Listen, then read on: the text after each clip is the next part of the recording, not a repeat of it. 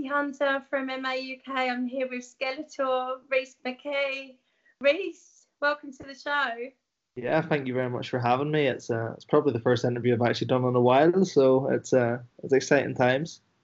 Well, I had to try and get hold of you because some super exciting news for you this week. I mean, as if it wasn't big enough news that you're going to be headlining in Belfast in May. You're now going to be fighting for that vacant title. How does that feel?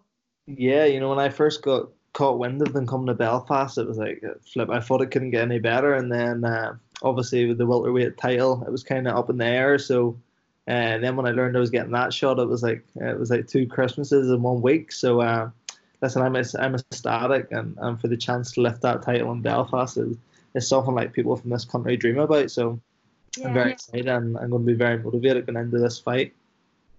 You must be so proud to be headlining in Belfast. It must mean so much to you. Yeah, it's an arena I've been to as a kid. Like me and my girlfriend have been to this arena.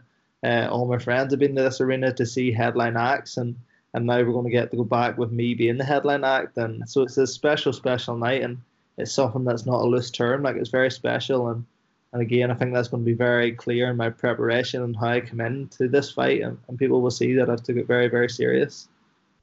And you fought in Cork fairly recently. Was it back in November now? In November, yeah, they called that a homecoming, but Cork is not homecoming. Cork's start.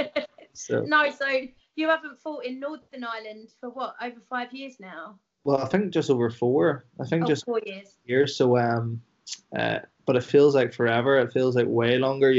I've never fought. I've never fought. No, I fought professional once. Sorry, in Northern Ireland, but yeah, it's going to be a special night, and again, it's just I'm just so excited. It's a pity it's still so long away. It's in May, but that'll not long coming in, but we'll get there. I was going to ask you about that because, obviously, Cage Warriors' first event isn't until March this year. So I know a lot of people that I speak to under the Cage Warriors banner are desperate to get quite a few fights in this year. Does it feel like May's a long way off? Not really. I'm busy. I'm not one of these people that sits about and waits. I'm busy training all the time.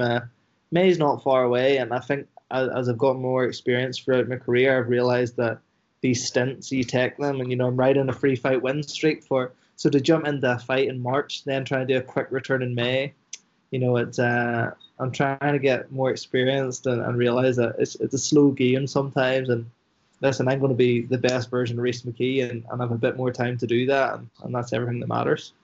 Yes. You seem to be getting loads better between every fight even.